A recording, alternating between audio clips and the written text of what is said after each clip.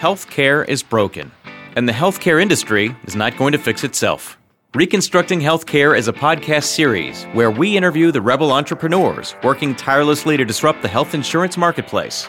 Join us as we break down everything that's wrong with the current healthcare system and provide you with a blueprint to create better results. Now here's your host, Michael Mainieri.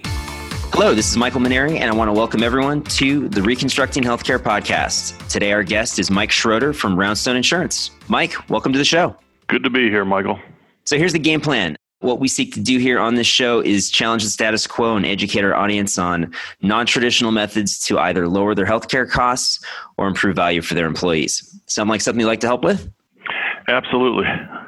So to get us started, I'm going to read a brief bio about you so our audience has a little bit of context about who they're listening to, and then we'll get into it. So since 2005, Mike Schroeder has served as president of the Roundstone organization. Roundstone develops, underwrites, and manages captive self-insurance solutions.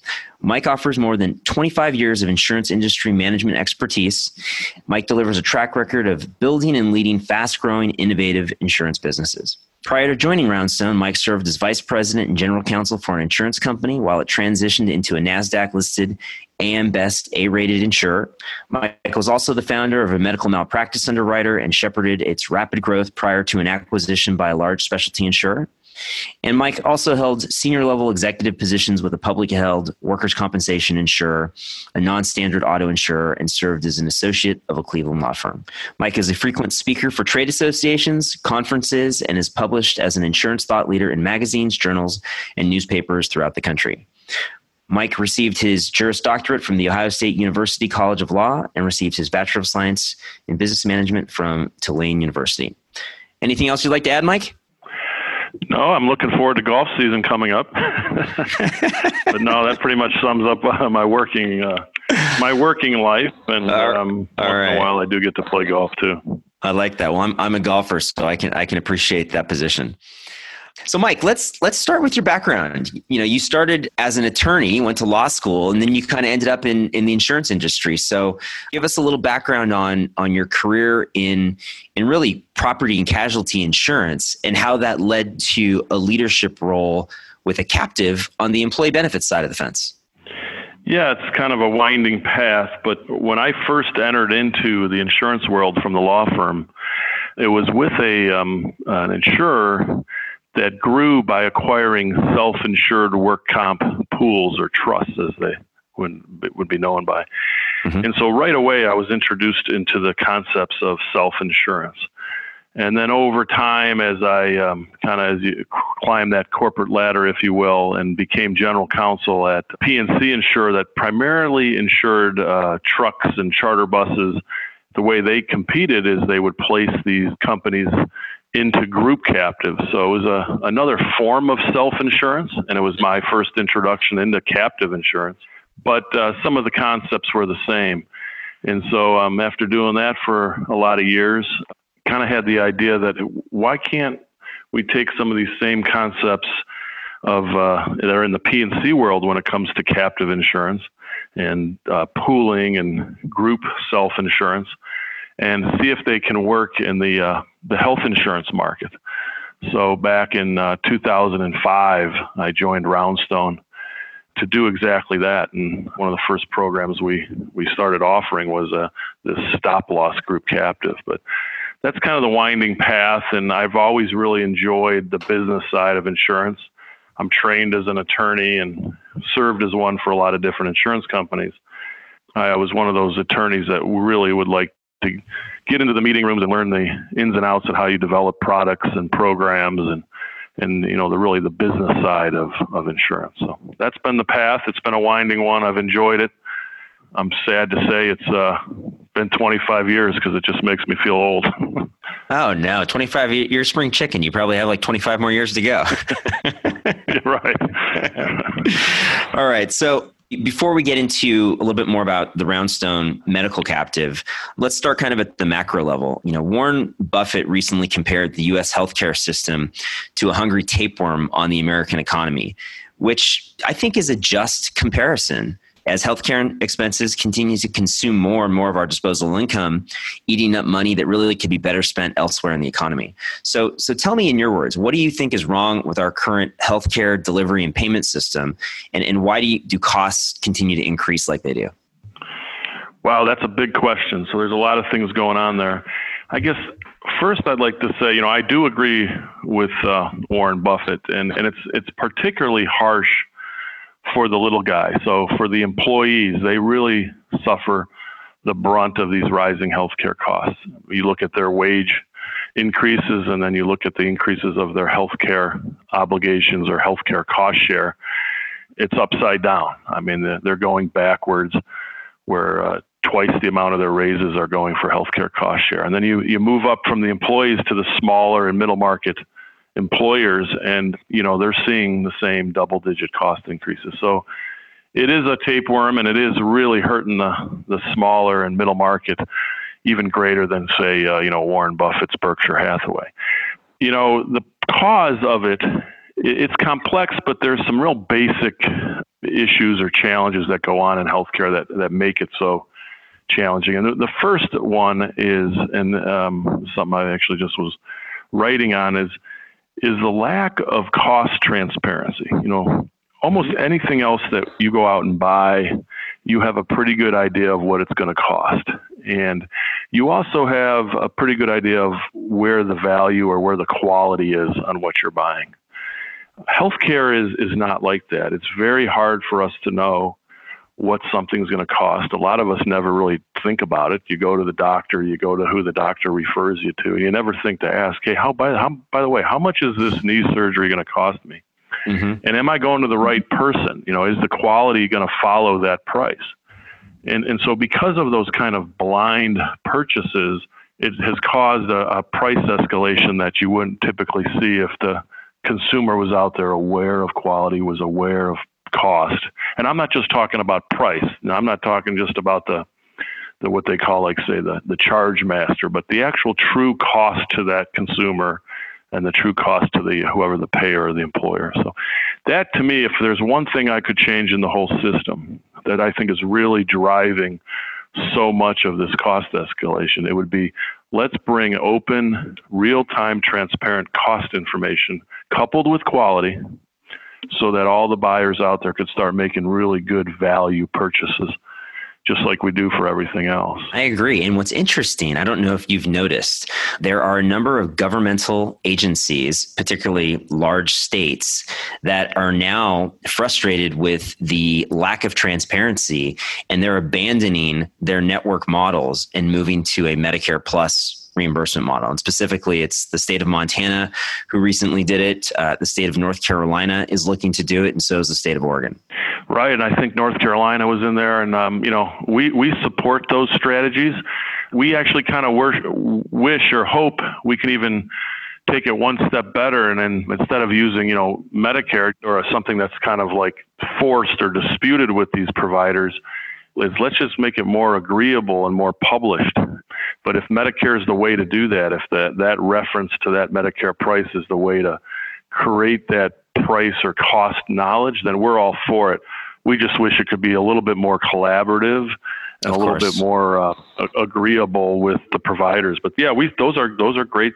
Hey, and then you mix in that with some of the quality, and we're seeing tools and strategies now that where a consumer of healthcare can say, hey, this doctor or this provider, they do 250 knee surgeries a year. They know what they're doing. Mm-hmm. And not surprisingly, they also have the most effective cost and the most efficient cost and the best outcomes for this procedure. And when you put all that together, that's when you're going to start seeing the double-digit cost increases stop. Yeah, I agree, and I'm glad you mentioned quality, because really, I don't think it's just about price. It is the quality component. And anecdotally, I have a quality example here. You had one client recently who had a member who had a routine surgery, and some of her intestines were actually put back together incorrectly, which has led to 3, 4, 5 times the cost. And this person, this member almost died. So cost without quality is not, it's not always a good thing. I was just going to say, one of the greatest things about healthcare, and I said one of the best things that's happened in healthcare, is that quality usually begets cost efficiency. So unlike some things where if you chase the highest quality, you end up paying the most, healthcare is if you chase quality, you end up paying a more efficient cost. So that's a really good development for healthcare. It's probably one of the big misconceptions people have is that somehow if you're out here advertising more value and more cost efficiency, that we're doing so by depriving people of quality, or we're doing so by depriving people of choice. And that's a terrible misconception. It's quite frankly the opposite. A lot of that has to do with the marketing. Hospitals are now pretty heavy into the marketing business, and it's more about the marketing, and you'll never really hear them talk about quality. But again, that's a sidebar. Let's get into your company here, Roundstone. So you guys are a medical captive. And before we dive into the details about Roundstone, I'd really like to spend a little bit of time on the basics, because I imagine there are people in my audience here who aren't familiar with that term captive. So can we start with the basics of what is a captive and how does it differ from a commercial insurance company? Well, a captive is an insurance company, fundamentally, and where it's different than what Main Street insures is the captive's ownership or beneficial interest in its underwriting outcomes are controlled and owned by its members or its insureds. So in the traditional market, where if there's an underwriting profit or there's excess premiums and interest over claims, the owner of that insurance company, which more often than not is a large publicly traded insurance company, keeps those underwriting outcomes. And with a captive, it's whoever is the participant or the owner or beneficial owner of that captive. And it can be one employer in some captive structures or many employers in ours, like ours is a group medical captive. So, but the biggest difference is the underwriting outcomes of that insurance company belong to the insureds, who are the owners of the captive. And so the insureds are the owners of the captive, but they're also sharing risk, aren't they? Right. So just like any insurance company, as the owners, their premiums fund the insurance company along with a small amount of collateral or capital. And the claims are applied to that insurance company, and there's an accounting done each year. And if there's more premiums than there are claims, then the insureds and the owners get some money back. If there's more claims than there are premiums, then it hits into the capital, and then there's also reinsurance or catastrophic coverage above that. But yeah, they all share in each other's claims. They do so in relation to how much their premium is of the overall pool. But it's a spreading of risk. It's kind of like a private insurance company or a private pool, if you will. I like that. I like that comparison. So how common are captives in the U.S. marketplace? I mean, are they, something that, a small percentage of employers are taking advantage of them, or are they more common than we think? Well, they're certainly very, very common. They're the primary source of funding for the Fortune 500. Almost every Fortune 500 company has a captive insurance company. They primarily, about half of the commercial P&C insurance premium in the country is in some form of a captive insurance company. Wow. So it's pretty prevalent. Now, in the last 5 years, you've seen a real growth on the health and benefits side of captive insurance, and it's growing significantly, and particularly in the middle market. It's turned out to be a great funding mechanism for the middle market. But I would tell you that captive insurance still dominates in the P&C market and is growing rapidly in the health market. So it's almost becoming, mainstream now. It's not. There's very few business owners today that if you mention the word captive insurance, that they've never heard of it. Which 5 years ago would have been different. Different, absolutely. Certainly on the health and welfare side of things, yes. So let's talk about your specific captive here, the Roundstone Medical Captive. So how does it work, and what specific problem are you attempting to solve in the marketplace with the captive?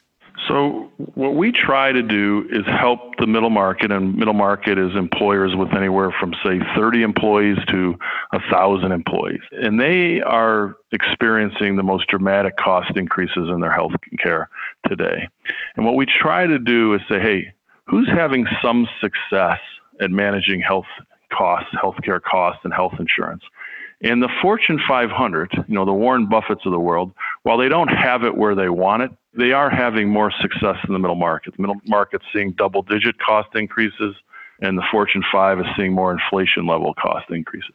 Yep. So what we say is, like, we're going to help you buy your health insurance like a Fortune 500.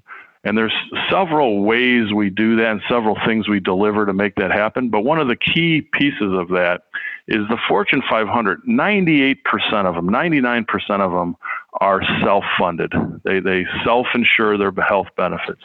Now, the middle market's never done that because they viewed it as being too volatile or too risky for self-funding if you have 100, 200 employees. And what the captive is it's a funding strategy that is built on a self-funded model that, because of that sharing of risk and that spreading of risk across a private pool, it reduces that volatility. So we are able to deliver a Fortune 500 funding mechanism, self-insurance, to the middle market because of the captive's funding. We're also able to deliver the control and the information and the cost savings that Fortune 500 employer is enjoying down to the middle market. And the middle market's no longer forced to forfeit information because it's not shared in the traditional insurance market, their data on their claims and where they're coming from. And they're also able to get also some of the control that allows them to deliver the cost containment. So this captive idea and the ability to reduce volatility kind of opens up a toolbox for these middle market companies to really go out and behave and manage their costs just like a Fortune 5. But that's how the captive fits into it. It's the funding mechanism that makes it all work. Got it. So really, it's the ability to bring self-funding to the middle market who otherwise may not necessarily have access to it in the same way. You got it. Yeah, that's the key differentiator. And it does so by that pooling or that sharing of risk. So specifically with the captive, it is a stop loss captive, correct?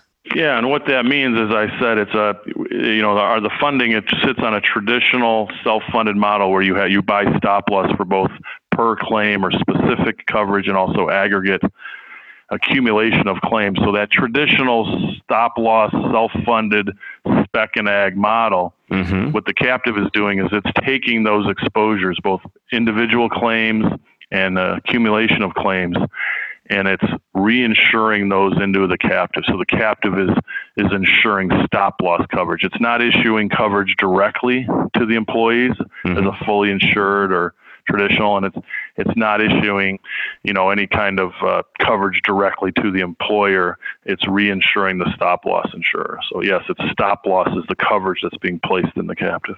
Got it. And, I'm just going to use a specific example. You'd say you have an employer who has, 150 lives, and let's say that the specific deductible for a large claim is $35,000.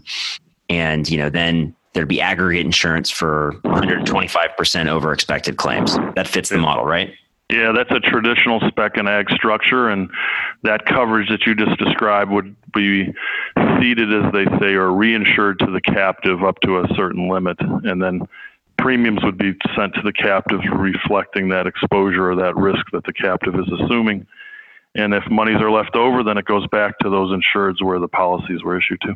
In one of your proposals, there's a great visual, and it talks about risk taking, risk sharing, and risk shifting, which I think is a really great way to visualize the structure. Do you want to just comment on that notion of risk taking, risk sharing, and then risk shifting? Yeah, that's a great question. It's interesting. It's like a lot of things in life. It's never the answer or the solution. In this case, we're talking about the best funding strategy for the middle market. The answer never really lies in one thing. It's never just, just shift all your claims to the insurance company and don't worry about it anymore. Then that's the answer. Or, just assume all the risk yourself. And that's the answer. And, or, hey, let me try to share risk with a close community of people of like-minded cost containment employers. And so we're just going to take all of our risk and share it with everybody else. Those are all three different strategies that are in the market. And unfortunately, employers are kind of forced to kind of pick one and only one, except when it comes to the stop loss captive, where what we have said is, quite frankly, a little bit of each of these strategies is correct. You do want, as an employer, to have some independence and some standalone responsibility of risk. So when you do things right, you are rewarded 100%. And that's the risk taking. And that's the first layer of claims, and it's the claims that you probably have the most influence over. And that's a good thing. But you don't want to do that for all of your risk, and you don't want to do that exclusively. You actually do want to share at another layer of risk, and that's the risk sharing layer, the captive layer, with some other like-minded employers that are applying some of the same cost containment strategies you are. So you still get some of your upside of your cost containment at that higher layer of risk, but you're doing some sharing so you're not on your own and it's not quite as volatile for you. Yep. And then lastly, there are unexpected or catastrophic claims that candidly you don't have a tremendous amount of control over, and you are best advised to shift those off to a big insurance company. And that's the reinsurance layer above the captive, both aggregates. And so our strategy or our idea is, hey, let's take all three of these funding ideas, risk taking, risk sharing, and risk transfer, and let's put them all together and layer them on top of each other for the appropriate layer. And we think if we do that, we'll have a funding strategy that works best for the employer. And it's proven to be pretty good and especially strong for the middle market. I want to just give a couple of examples of what it means to win in those three scenarios. So in the risk taking, that's everything, the employer's taking risk, everything below the specific deductible. And so a portion of what they're funding for is going to be in that area. And so if claims are less than expected, well, they spend less, right? They win. Where if it was fully insured, that full dollar premium is gone. This is an instance where if utilization is less than expected, they could win. In the area of risk sharing, which is the risk that the captive takes, if the experience in the captive pool performs well, then there is an opportunity for that employer in the captive to get some money back from that. Is that correct? That's correct. And these things don't always work for an employer. They don't always work at the same time. So for instance, this employer could be having a really difficult time in its risk taking. It's experiencing a year where there's a lot of utilization, and it's not saving a lot of money in its employer deductible layer. Mm-hmm. Mm-hmm. However, the captive as a whole is doing very well. The other employers are doing well, and this employer participating in this captive could likely end up seeing some money back out of that captive. And so that was a great year and a great outcome for being part of the captive, because on a difficult year with high utilization, they're now seeing a dividend coming back to them, and that's lowering their overall costs for them. And so that's the smoothing effect of the captive, and the reduction of volatility effect of the captive is really serving its goal there. So I'd like to stress that. I think you pointed out is just because you have a great year in your employer deductible, you might have a middling year in your captive layer. They don't always lockstep with each other. But that's a good thing, because that's where the volatility management, that's where that comes in. Right. And I guess the third area I'd like to point out where you can win with the risk transfer or the risk shifting, right? Where a portion of that stop loss premium is being anything over a certain level, and I think it's about $500,000 is transferred to a reinsurer. If you have a hemophiliac or you have a preemie baby who's, in the NICU for 5-6 weeks, okay, those are $1 million claims. Right. And if your specific deductible was $35,000, well, via the risk transfer mechanism, to me, that would be a win as well. Would it not? That excess reinsurance there, you win a couple ways there. One is what you're talking about is, hey, listen, that cost for a large pool of members or employees is less than 10%. Above $500,000, it's less than 10% of your healthcare spend. And so to be able to shift that kind of large exposure of a hemophiliac for less than 10% of your overall costs, that's a heck of a bargain. You can't fund that yourself. But the other way it also works is that spreading of risk is when you do have that catastrophic claim, and we've had employers that have had $2 and $2.5 million claims and actually got a rate reduction at renewal. And you say, well, how can that be? If you have that level of they're self-funded at $2.5 million claim, they should be getting a significant price increase at renewal. Well, the fact is the vast majority of that claim was spread across the captive layer and then shifted or transferred to the reinsurer. So the actual costs that are brought to bear on this employer are just a small portion of that $2.5 million claim.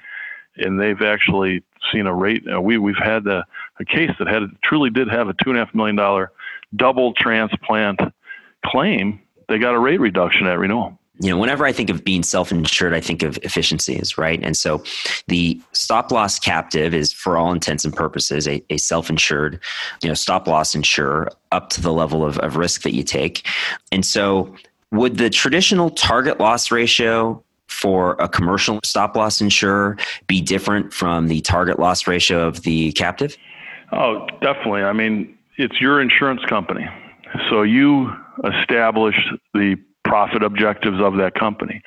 Our captive or our insurance company owners are not doing this to create a high amount of profit in the insurance business. They're doing it to efficiently fund their health benefits. And so our objective is to price their stop loss as close to actual cost as we can without going over and hitting into collateral. So we don't put a significant or even any, for a lot of our captives, profit load into the captive layer.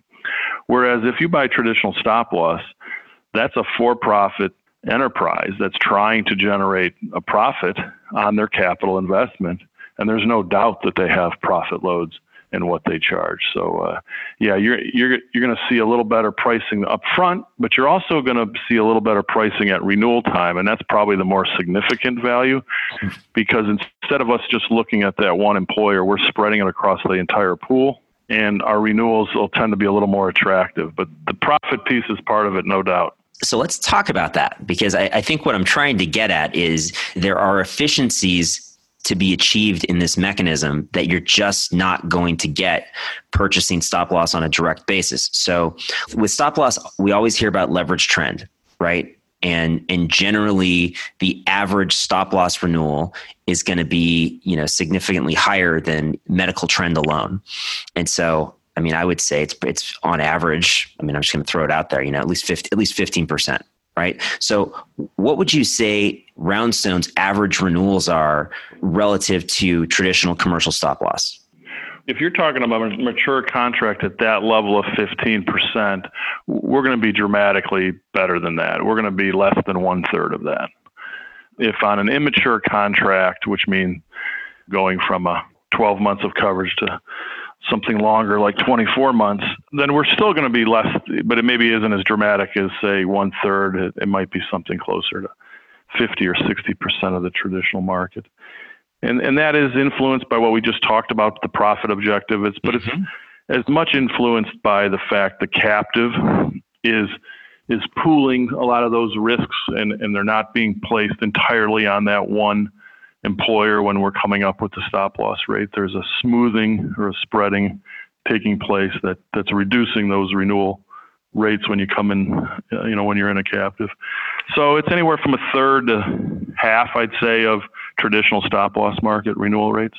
When the pool performs well, we've talked about how the employer can get some money back, kind of like a dividend. How are you guys reporting on the performance of the captive? And is there, do you track what the annual, average annual dividend is as a percentage of the premium they're paying? Right. Absolutely. Every quarter you get a not only claim reporting, but you get captive reporting that shows the earned premiums and the investment income and also the claim experience.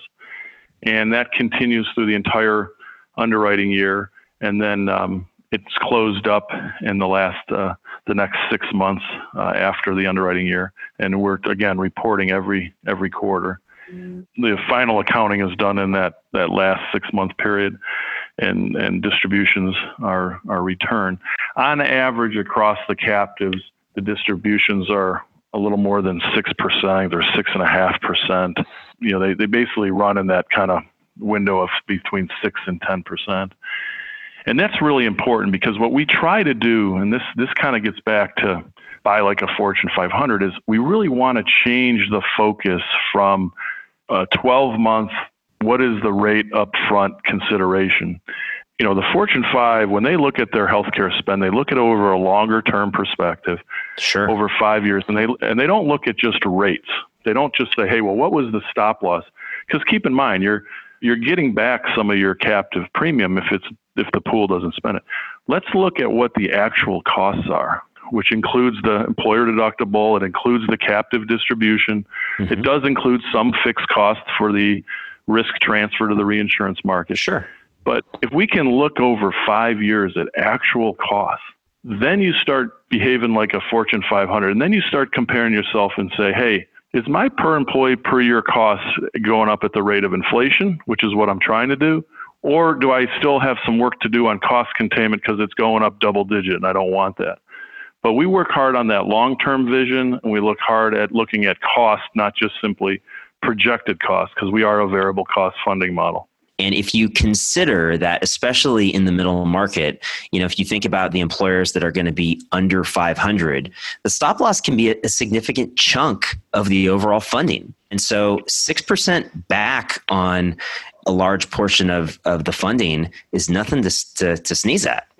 Yeah, if you want to look at percentages for the middle market, 60% of the spend usually is falling in their employer deductible. That's the risk taking, and anything they don't spend of that 60%, they keep all to themselves, regardless of how people in the captive are doing. That's all on their own. The captive layer usually works out to be about 25, 30% of the overall spend. And again, they can get some of that back. 6% would be almost about 20% of that stop loss layer. And right. then again, you have your fixed costs, and the fixed costs do run around 15%, so that's how it breaks down. And the whole objective is make as much variable, throw as much cost containment at it as you can, and then look at your actual cost and try to keep that below inflation, and do so over the long term, over a 5-year horizon, not just figuring it out. It's kind of like going to the casino every 12 months and hoping you can beat the traditional. I'm going to beat the traditional health insurer this year. That is one strategy. We think it's not the best route. We like that long-term management a little better. And I like the fact that you said 5-year horizon, because that's oftentimes the comparison that we use. I mean, we look at how some of our self-insured groups perform relative to those that have decided to maintain and be fully insured. And over a 5-year period, it doesn't matter who it is. The self-insured groups always perform better. Always. Yeah. Haven't seen a case to date where they did not. Yeah, we just got to get that message out. And Michael, that's the tough part for both of us. Is I would say, I was just reflecting on this the other day. Is the percentage of employers in the middle market that actually know what their per employee per year costs are. I think it's much less than half really do know that. And if there's one statistic I could tell a business manager to look at, it's that per employee per year cost and what has it done over the last 4 years. Mm-hmm. Because if you can manage that well, that's going to really drive really good results for your business. And we're trying like heck at Roundstone to get that message out there. Well, and it sounds like you guys are doing a pretty good job, though, of getting the message out there, because you've had some significant growth. So can we talk about how many employees or employers do you have in the stop loss captive today? And give us a glimpse of, what are the types of employers that are joining the captive? We have a little more than 500 employers in stop loss captives with us today. We add right around, it's been growing. And this year, it'll probably be about 125 new employers will join us. And that's been growing on us by about 20 to 30% a year. The type of employers, so it's pretty significant growth, but on the other hand, it's frustrating in that we have data out there from the federal government that there's almost 400,000 businesses that fall into that 20 to 1,000 employee category. There's a lot of them. So when you think about that we don't even have 1% of the market, then I sort of get worried they may get rid of me, because we need to do a little better job than just 1% of the market. But the type of employers, it's across all SIC codes. It's everything from accounting firms to manufacturers to schools, you name it, we've seen it. It really boils down, like I said, the size is the first consideration, 30 employees to 1,000. And we're also seeing a pretty big uptick in the size lately, because a lot of these larger employers really like the bundling of the cost containment strategies we have, and they're starting to take a look at what we're offering. It really comes down to the personality of the business manager and whether they like the control that the captive is offering to them. They like the information they're able to get, and they're able to take a long-term view. And if those three things resonate with the business manager, it really doesn't matter if the person's running an accounting firm, or he's running a manufacturing, or he's running a school district, or she's running some other company. Those are the characteristics or qualities that we're really looking for, which is control, information, and long-term cost-saving strategy. Being that you guys are really providing the stop loss, for an employer who wants to self-fund, I imagine you don't have any limitations as far as, the TPA or the PBM that an employer wants to select, do you? No, we are flexible. We're what would they call us, I guess, an open platform. That being said, we do offer insight into what we feel are stronger strategies when it comes to a TPA. And, if you go on to our Roundstone University, which is a learning portal, we have a whole class on how do you select an effective TPA. So we do have opinions on what works, but we don't mandate a certain TPA. And the same goes for PBM. We have a class on PBM selection on what makes an effective PBM. Both of those partners in this solution have a significant impact in two areas. One on cost, so they can control the healthcare spend, but they also have a very big impact on employee experience, and that's a big part of this. This whole long-term cost-saving strategy is not done at the expense of the employee. Rather, it's done in support of the employee and with the employee's engagement and reward by moderating those cost increases. So we really spend a lot of time, if folks start talking about PBMs and TPAs, bringing up that you got to make sure we take really good care of these employees with whoever you choose. You just mentioned the Roundstone Learning Academy or University. Do you want to comment on that? Yeah, we decided a little while back that we wanted to make available. So for new folks, unlike you, Michael, not every advisor out there is got a lot of experience in this area, and so maybe they want to catch up on what a PBM is and how you select the PBM and which ones work and which ones don't. So we created Roundstone University. It's a free learning management system. You just go on and give them your name, and we give you a password. You have a choice. If you want to read about the subject, there's, white papers and other materials, presentations. If you want to just sit and listen, there's videos, audio to listen, but it's on subjects that touch on all the things that you and I have been talking about today, from TPAs to captives to self-funding, employee engagement, PBMs, whole host of different strategies, and important information that if you want to pursue this and you want to get a deeper dive into the nitty-gritty details, you can do that. And I really encourage folks to take a look. It's just roundstoneuniversity.com or .org, I think it is, and it's available out there free of charge, no cost. There are some states like California where they've created regulations that prohibit individual stop-loss deductibles. I believe it's in California, it's lower than $40,000, which can make it hard for smaller employers to self-fund. What's your take on these types of regulations, and do you think they really serve the best interest of employers? Well, no, they don't. So the captive is it's built on a self-funded chassis, an ERISA-based plan where the employer is the plan sponsor. That's a federal law that preempts most of the state regulation of health insurance. What's happened is the states that have gone out and formed their own fully insured pools or exchanges got very nervous that the employers that were going to be proactive and really try to manage their risk and their health care of their employees would leave the state fund, the state pool that's being funded by the state and exit into something like the Roundstone captive. So to kind of limit that, they passed some laws in, California, New York. There's a few of them out there that really restrict these. It's mostly focused on size. For instance, New York's over 100 employees, and then California It really starts hitting folks when you get below 50. I don't support it. I'm a believer that private market frequently does come up with innovation and strategies that help the business marketplace. This is one of them, in my opinion. And so to limit choice from an employer to better manage a cost like healthcare, which is a top 3 expense, it limit their choice and force them into a public market. I just don't think that's the best thing for competition, innovation, and an economy and the growth of jobs and everything else. So I don't support it. I understand why they did it. It's a self-interest, but I don't think it's the right way to go. It's interesting how these types of regulations are portrayed or written about as it's a protection. If anything, it's an obstacle. We haven't talked about fees. I mean, what is the fee structure to join the captive? Is the fee for Roundstone, is that built into the premium? Is it a PEPM? Any other fees that someone would need to pay to join?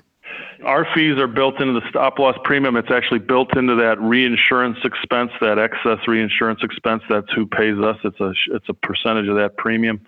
Our proposals are turnkey. They're all inclusive. So you'll have fixed costs for consulting fees and TPA and network, and you'll have the stop loss premium, and that's it. And then you'll have one other piece, which is collateral. That's your kind of, if you're going to participate in an insurance company, there's a premium component, and then there's also a capital or collateral. That works out to be about 2 to 3% of the healthcare spend for an employer. So it's fairly de minimis. But those 3 elements of cost covers everything, and it's all put into the proposal so folks know what their total cost can be. Before, when I was talking about that excess reinsurance cost being less than 10% of the overall spend, we get a small share of that less than 10%. As an underwriter on behalf of those excess reinsurers, that's how we get paid. Got it. So a lot of folks will say, well, why join a captive? It's just added cost. And that's not accurate. You're going to be paying stop loss premium if you're in a self-funded model, and all stop loss premium pays for an underwriter, and that's what we do. Of course. Yeah, so there's no added cost just because you're in a captive. All you're doing. I sometimes scratch my head because we'll get folks call up and say, "Well, I want a stop loss quote from y'all, but I don't want it to be a captive," and I'll be like, "You've called the wrong number." Why would you not want to take your fixed cost of stop loss premium and make it 2/3 variable? I don't understand. Like, just you might as well. You know what I mean? Right. You have a possibility of getting it back. Why wouldn't you take that?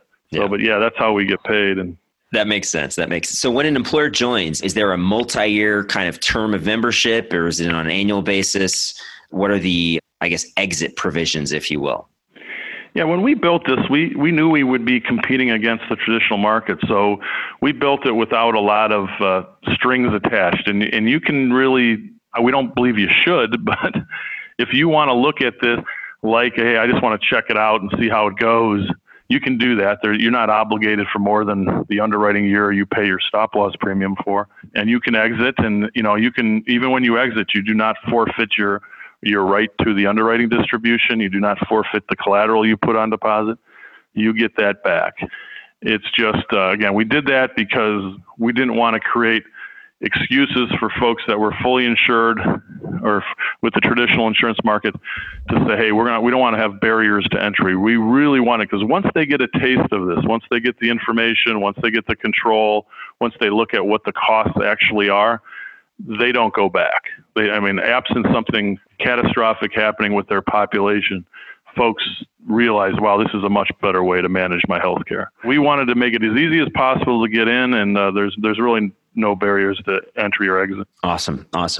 Is there anything that you're really excited about now in the business? Any improvements or enhancements to the product that you'd like to tell the audience about? We have an annual captive forum where all the current customers and a lot of prospects will come, and it's a day-and-a-half seminar of cost containment strategies. It's coming up May 8th and 9th of this year. It's in Cleveland. And during that, a few years ago, we kind of realized that a lot of the employers were not taking full advantage of the control they have to implement cost containment ideas. And the biggest reason was they just weren't aware of what was going on at their company from a data or claim perspective, and they weren't aware and they didn't have the resources to vet appropriate cost containment strategies. So what we've done is we've created this team, we call them our CSI team, and we've armed them with some data analytics support. CSI stands for Cost Savings Investigators.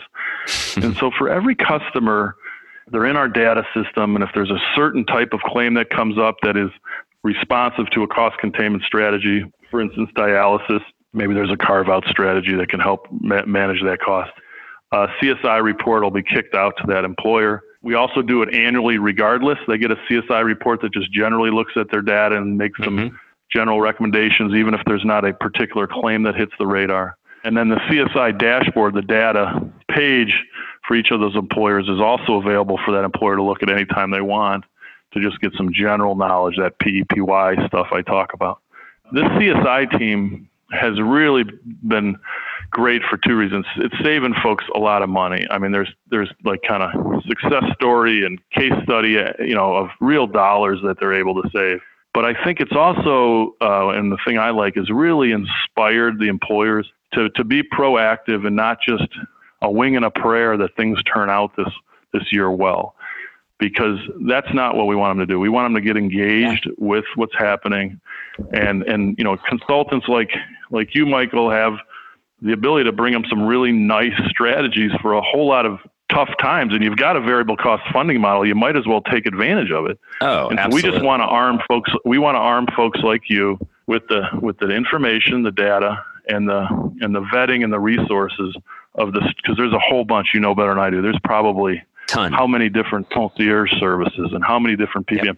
Yep. It's overwhelming to try to figure out which one is really doing a good job. So we try to vet a lot of them, and we don't take compensation from anybody. So we're agnostic. As I say, I don't have a dog in this hunt, but I do look and say, hey, this concierge service seems to be doing a pretty good job of achieving their objective. So I'm really excited about our CSI team. I'm excited about the engagement it's creating, and for the right consultant, I think it's going to create some real, strong bond with our organization as well. Very cool. Good to hear about that service. So we're coming close to the end of our interview here. Mike, if there was one question that I should have asked you, but I didn't, what would it be? How successful are you at achieving your objective of keeping folks' costs near inflation? There you go. And at the end of the day, that's where the rubber meets the road, right? I mean, that's right. It's nice to talk about it, and it's nice to have all these bells and whistles, but can you really, really manage these healthcare costs down to an inflation level? And I ask myself that question. I've been in this insurance business a long time, and the last thing I want to do is be out there selling something that's smoke and mirrors. So I look at case study after case study, and probably my favorite story in this area is a Midwestern manufacturer who essentially told me, if I don't fix this, if this doubles again on me, I'm out of business. I can't, this will wipe out my profits. There's no reason for me to do this. He was a small employer with 65 employees. He's been a customer of ours now for 5 years, and he's paying the same amount of money he was paying 5 years ago. So that's incredible. That's the question I would ask. And I'm happy to say is if there comes a day where I can't say that this is working for our customers, then I'll go do something else. Maybe I'll start golfing more. Well, I love that story. And so based on that, I would say keep working and limit your golf, Mike. Okay. Thanks. Appreciate it. Hey, and I really do appreciate the opportunity to chat with you. And anytime you want to talk, Michael, I'm available to you. Very good. Very good. Well, how can people who are listening to this and they want to learn more, where can they go to learn more about Roundstone? Our website, roundstoneinsurance.com. There's lots of ways to contact us. You can sign up for our newsletters. You can get a webinar from one of our regional practice leaders. You can sign up for Roundstone University. You can give me a call. I'm on there. There's probably 10 or 20 different ways to start hearing from us if you just go to roundstoneinsurance.com. Well, on behalf of our listeners and myself, I want to thank you for taking time out of your day to join us. I think it's been a great conversation and certainly insightful. So thanks for being on. Thank you for having me. Thanks for listening to this episode of Reconstructing Healthcare. If you like what you heard here, please subscribe to our podcast on iTunes, Google Play, Stitcher, or your favorite podcast app so you never miss an episode. If you're interested in continuing the conversation, please visit us at www.reconstructinghealthcare.com, where you can access the show notes for this episode and links to Roundstone's website and contact information. Lastly, be sure to check out some of the free resources on our website, including links to recent articles and books, as well as our Health Plan Innovator Scorecard, where you can benchmark your health plan against a plan that is truly designed to lower healthcare costs and improve value for your employees. Thanks again, and we'll see you next time on the Reconstructing Healthcare podcast.